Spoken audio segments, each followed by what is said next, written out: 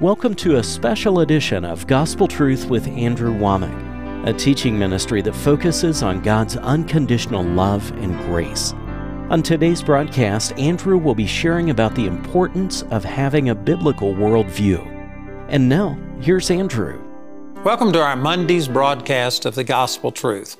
This week, I'm continuing to air a brand new series that I've got out entitled Biblical Worldview. We've got a lot of product that goes out. It has this study guide that goes along with it that has all of the quotes, all of the statistics, all of the visuals that we use to make this.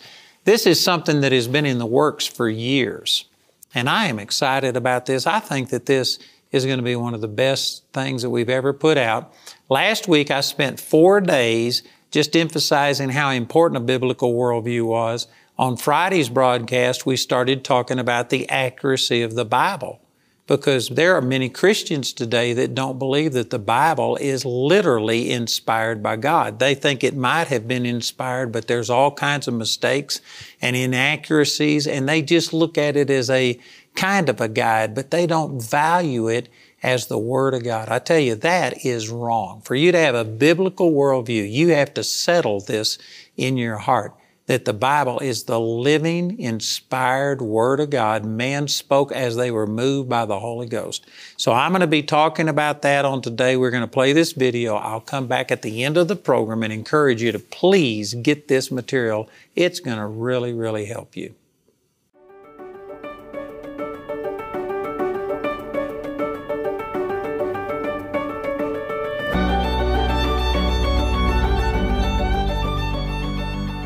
Without the Bible, we would still be in the dark ages. It was the truth of the Word of God that set people free. According to what Jesus said in John chapter 8, verse 32, "You shall know the truth, and the truth shall make you free."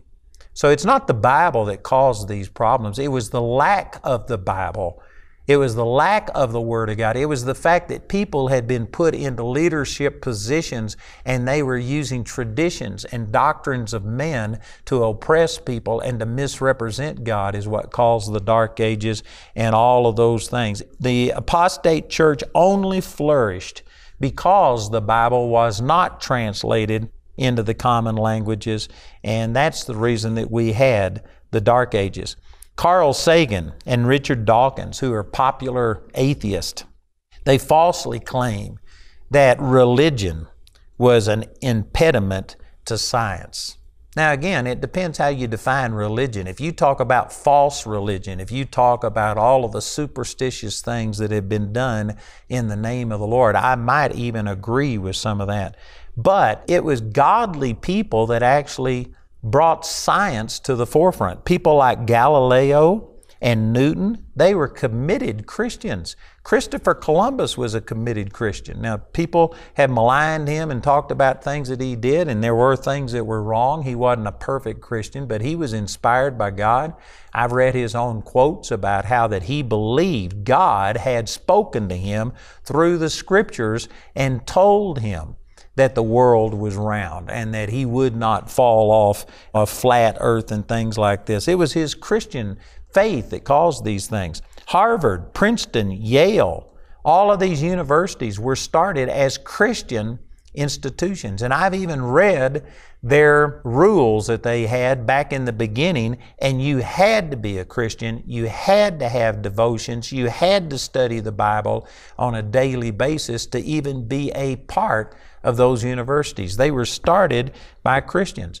Science has been hijacked today, and what is being called science, it's been hijacked through theories like evolution, global warming, and other things like this. People being born in the wrong body, that I'm actually a woman, but I've got a man's body.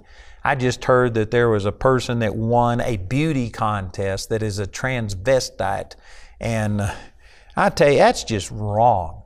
And people today are saying that this is the way that it is, that we can't tell people, that you're male or female. That is absolutely wrong. That is not science. That is foolishness. And I'm going to be dealing with this more when we get into evolution versus creationism. Almost all good things in life that we take for granted bear the stamp of the Bible's influence. This is a quote from Paudet and Heffley. And they said, marriage, family, names, calendars, institution of caring, social agencies, education, benefits from science, uplifting books, magnificent works of art and music, freedom, especially in the United States. I guarantee you this nation was founded because of Christian values. You know, France went through a revolution, but they had Voltaire and others with the Age of Enlightenment completely do away with Christianity, and it was an atheistic revolution, and because of it, I mean, it was devastating, and it just devastated France. In contrast to that, the American Revolution, the reason it succeeded was because it was based on biblical principles. John Adams, who was the first vice president, the second president of the United States, he said that democracy is totally unfit for anybody but a moral and religious people. If we ever quit being moral and religious, then democracy will destroy us. If people can't control themselves, there isn't enough government to be able to control them. The only reason that democracy worked in the United States is because of the moral restraint that Christianity, which was based upon the Bible, had upon that society. So going back again to this quote, it was talking about art and music, freedom, justice, equal rights, the work ethic, the virtues of self-reliance, self-discipline. All of these things came from the influence of the Bible and Christianity upon the world. So anyone who claims to be really searching for the truth and open and willing to believe the truth, whatever it is, you are intellectually dishonest not to search the Bible, a book that is unique in the way it was written, by the number of people it was written, the time it was written over, the number of copies that have been made, the influence that it has had upon humanity. It is intellectually dishonest for a person to say, I'm seeking for the truth, but then reject the Bible and just write it off as being a man-made thing. You cannot do that. That is intellectually dishonest.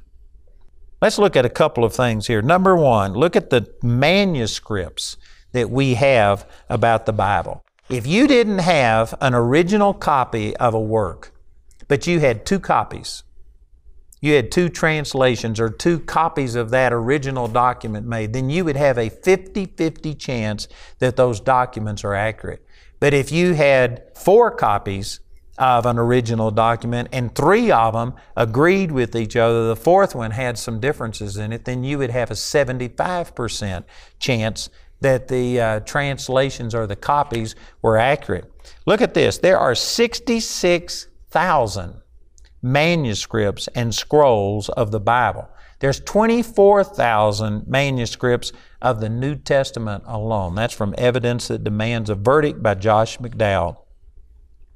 And this gives us a phenomenal confidence in the accuracy of the Bible. Look at this, that some of the documents that we base our history upon, there are less than 20 copies of the originals. We don't have the original documents of many, many things, like Homer's Iliad and things like that. So that's the closest old document that we have compared to the Bible. And there are 1,900 copies of Homer's Iliad. Contrast that with 66,000 manuscripts of the Old and the New Testament, 24,000 of the New Testament alone. And so, like for instance, about Julius Caesar, did you know that we only have a handful of documents that actually talk about him? Now, we've got some coins with his inscription on it and things like that. But if you're just talking about documents, we have more documentation of the life, the ministry, the death, and the resurrection of the Lord Jesus Christ. We have infinitely, hundreds of times more documents proving that than we have proving that Julius Caesar lived. And you know, nobody questions that Julius Caesar and the Roman Empire and all of these things, they don't question those things. It's because there is a demonic attack against the Word of God. If we were to look at it intellectually and not just take it from a faith perspective, but if you just looked at the number of manuscripts, the detail, the confirmation that we have that the Word of God is accurate, it is infinitely more than all of these documents we have about other facts in history that are undisputed. Nobody argues about that because there isn't a demonic attack against that. But there is a spirit of Antichrist. There is a demonic spirit that wars against the Bible.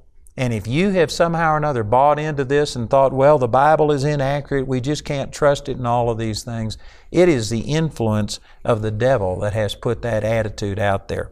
There is a lot of proof for the accuracy of the Bible. If you just go by the sheer volume of copies of the New Testament that we have, if you take it from a mathematical perspective, we have a 99.5% confidence level that the translation has been preserved. And this is taken from the number of copies and the variances among them and things like this. 99.5% confidence level that the Bible is inspired by the Word of God. If you add what the Bible says about itself, about being holy scriptures, being God-breathed, people being moved by God, and if you add faith to what these physical, natural things says, then I believe that you have 100% confidence level that the Word of God is accurate in all of its ways. Homer's Iliad, there are 1,900 copies of that, and there are 643 lines that are in question, that are variations between all of these different copies. But out of the 24,000 New Testament copies, there are only 400 words in question, and none of them make any difference in the translation at all. It's just minor things like a comma or something like that.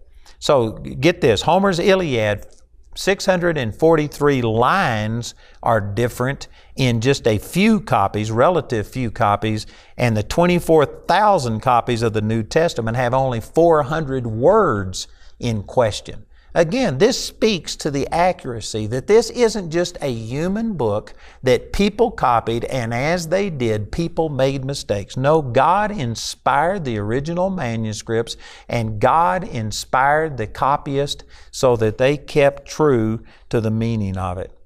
The closest copy of the Iliad was 500 years after Homer wrote it.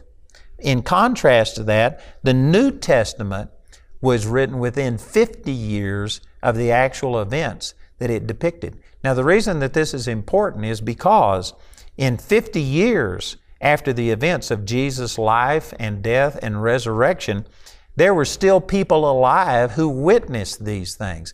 If there had been errors in this, then some of the eyewitnesses would have spoken up, and yet that didn't happen. Just the contrary. It was quoted so often, and these scriptures that were written, the Gospels, were used so often among the church that the silence of any critics coming against it is a tremendous testimony to the accuracy of them. So the closer that copies are to the time that the event was written gives an added level of importance to it. And the sheer volume of it and the very small variations between all of these copies is another thing that adds to the accuracy, the confidence that we have in the Word of God. And so that is amazing right there. There is no other book in history that even rivals this. Did you know that the New Testament was quoted so many times by other authors in the 1st, 2nd, and 3rd centuries that you could literally reconstruct all but 11 verses of the New Testament without having any copies of the New Testament? You could take it from writings where they were quoting from these written materials. Again, there is no other book that even comes close to that, and what a confidence builder that is, that this was inspired of God and that the translations and the copies that were made are also true. And so those who believe that each copy had errors in it, and then as other copies of the copies are made, it's a cascading effect, and by the time you get down to the documents that we have today, that there's just all of these errors, and so therefore you cannot believe in the accuracy of the Scripture. Anybody who believes that is ignoring the facts that we've learned through the Dead Sea Scrolls. The Dead Sea Scrolls were discovered in 1946 through 56 in 11 caves that were just north of the Dead Sea, and they were translating the Old Testament Scriptures. And so these Dead Sea Scrolls were written 1,000 years before the documents that our modern translations were made from. So again, if you take this thought that every time there was a copy made of the original, there were errors. And then when a copy was made of the copy, there were errors. And it just has a cascading effect. Well, that would lead you to the conclusion that by the time we get the manuscripts that we have today, that there were just so many mistakes in them that it would be totally inaccurate and you couldn't base your faith on it. The Dead Sea Scrolls prove just the opposite. The Dead Sea Scrolls were 1,000 years before the copies the Old Testament was translated from, and yet the differences between the Dead Sea Scrolls and these other copies are minuscule. They are minor. You know, the book of Isaiah was intact in the Dead Sea Scrolls, and I forget the exact figures here, but it was only, I don't know, there was like 100 variations between the copies that we have and these Dead Sea Scrolls that were 1,000 years before that, and these differences made no difference in anything. It was just like a stroke of a pen. It was the letter, you know, somehow or another wasn't accurately represented or something like that. It made no difference whatsoever. So again, our manuscripts prove that the Word of God was originally directed by God, God-breathed. People were moved by the Holy Spirit, and not only the originals, but the copies. And so I believe that the manuscripts prove the accuracy of the Word of God. A second thing is about prophecy. And you know, this is really important to me. When I first got turned on to the Lord, I started being bold and saying things that were countering the religious traditions that I had been brought up with. And I got a lot of criticism over it. And I had people come out against me and challenge me. And I was going back to the Word of God. Specifically, you know, I was talking about the baptism of the Holy Spirit. In the Baptist church that I was raised in, they said, oh, those things passed away with the apostles. We don't speak in tongues today. We don't have miracles. God doesn't do miracles. These gifts of the Holy Spirit don't work. Well, I was reading the Bible, and I mean, the Holy Spirit was witnessing to me, and I was talking about, no, it does work today. We should be seeing the dead raised. We should be seeing miracles happen today. And I was challenged, and people came back and says, you can't take these things literally. I remember specifically Acts chapter 3, where Peter and John raised the man up who was at the gate of the temple, and he had been paralyzed for 38 years, and they raised him up and he was healed. And I used that as an example, and they said, no, this is symbolic. These things don't literally happen. It was like we were all spiritual cripples. And when Jesus came to us, He healed us. And they said, you just have to take these things as allegories, as symbolism. And so I was quoting the Word of God, and because of this, people came out and criticized the Word of God because I was using that as my authority. And I was raised to believe that the Bible was accurate. They would say this, but they didn't believe it. They just believed that there were certain things that weren't for us today. I even heard Bill Clinton one time. He was being interviewed, President Bill Clinton, and he claimed to be a born-again Christian. And yet he promoted homosexuality, he promoted abortion, he promoted a number of things that were contrary to the Bible. And so in a news conference, somebody asked him this question, you claim to be a born-again Christian, and yet you are promoting these things that are contrary to the Bible. And Bill Clinton's answer to that was that the Bible was accurate for the time, but times have changed. It doesn't apply to us. We have to interpret the Bible in the light of what's going on today. In other words, he was saying he didn't believe in the God-breathed, inerrant qualities of the Bible. He believed it was open to interpretation and it had to be adjusted, and times change, and the truths, the morality in the Bible change. And see, again, he just didn't believe in the accuracy of the Bible. And there's a lot of people that are like that. But prophecy, I believe is one of the greatest validations of the accuracy of the Bible. So when I was being outspoken and challenging some of these belief systems in my church that I was brought up in, they came against me and said, you can't take the Bible literally. This doesn't apply to us today. And because of so much criticism, did you know that I actually began to consider their claims?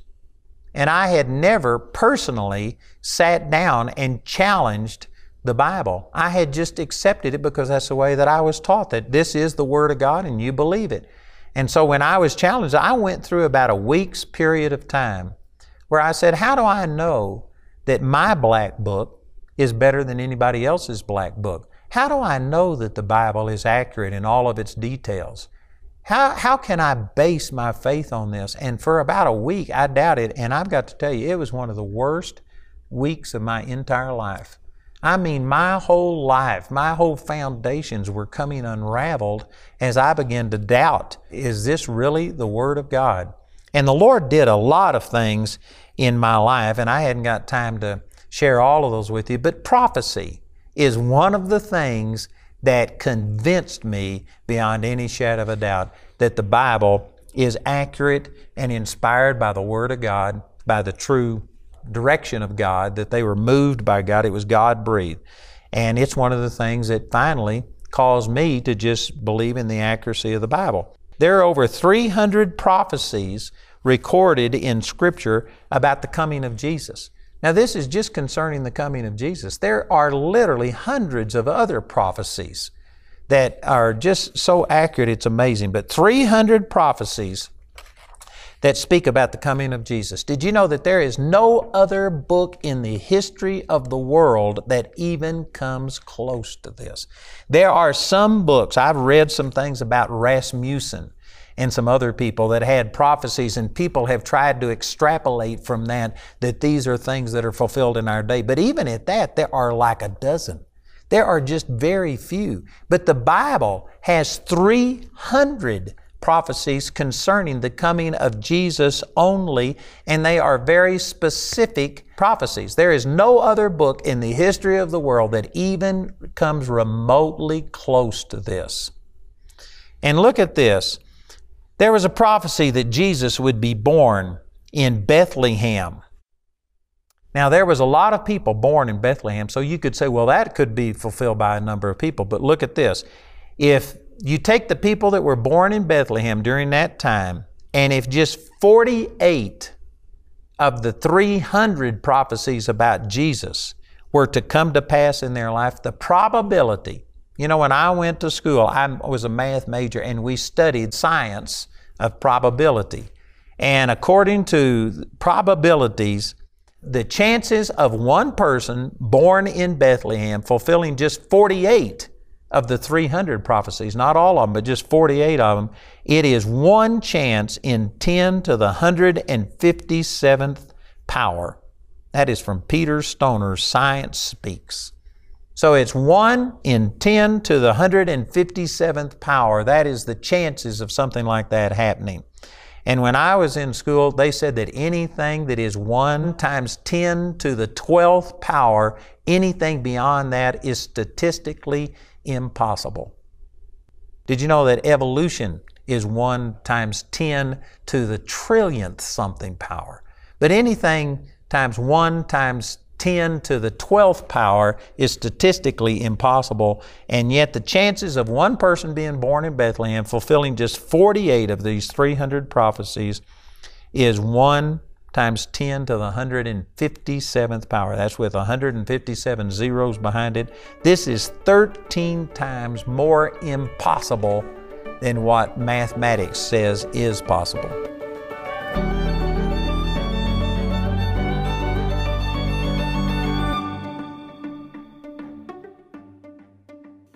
Man, that was awesome. I tell you, the Bible is inspired, and prophecy is one of the greatest things that God ever gave us to verify the accuracy of the Bible. So anyway, we've got a lot more detail. You're only getting a portion of this. I encourage you to get the entire material that we're offering. It comes in this package, and it's just really going to be a blessing to you. So listen to our announcer, and please call or write today.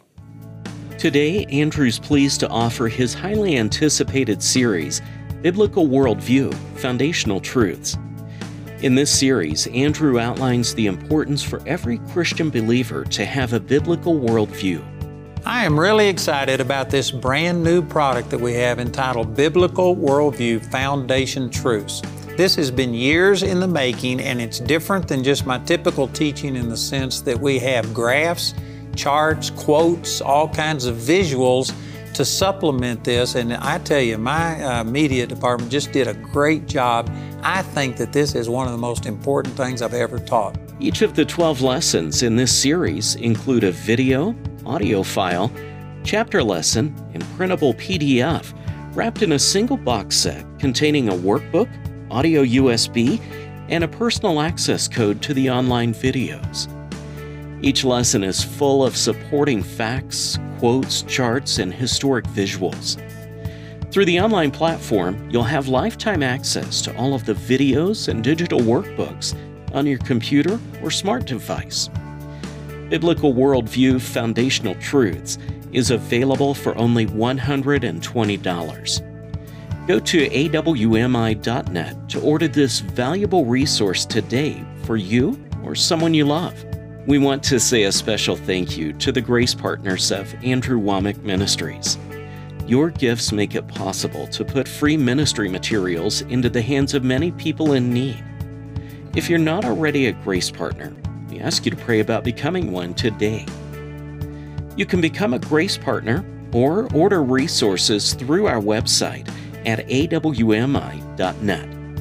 While there, you can discover more product detail and download additional free resources.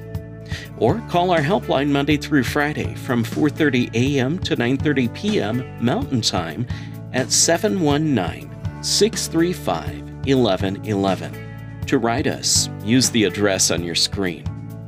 We appreciate your generosity and hope to hear from you today. We'd like to point out Andrew's upcoming speaking schedule. Mark your calendars to come meet Andrew at one of these events and let the Word of God transform your life. In the month of August, join Andrew in Woodland Park as he hosts our annual Healing is Here conference. In September, Andrew will be in Toronto, Canada, hosting a Gospel Truth seminar. Next, Andrew will be speaking in Granville, Michigan. Also in September, Andrew will be in Woodland Park for the Identity in Christ conference with guest speaker Pastor Dwayne Sheriff. Lastly, Andrew will be speaking in Woodbridge, Virginia at the Voice of the Apostles event.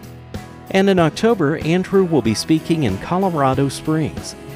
Next, come join Andrew in Woodland Park for our annual Ministers Conference. Then he'll be speaking in Budapest, Hungary for a Grace and Faith conference. Also in October, Andrew will be hosting the Andrew Womack Ministries European Ministers Conference in Walsall, England. Guest speakers at this event are Paul Milligan, Billy Epperhart, and Bob Yandian. Lastly, Andrew will be hosting a Grace and Faith conference in Veenendaal, Netherlands. For more details on Andrew's next meeting in your area, visit our website at awmi.net.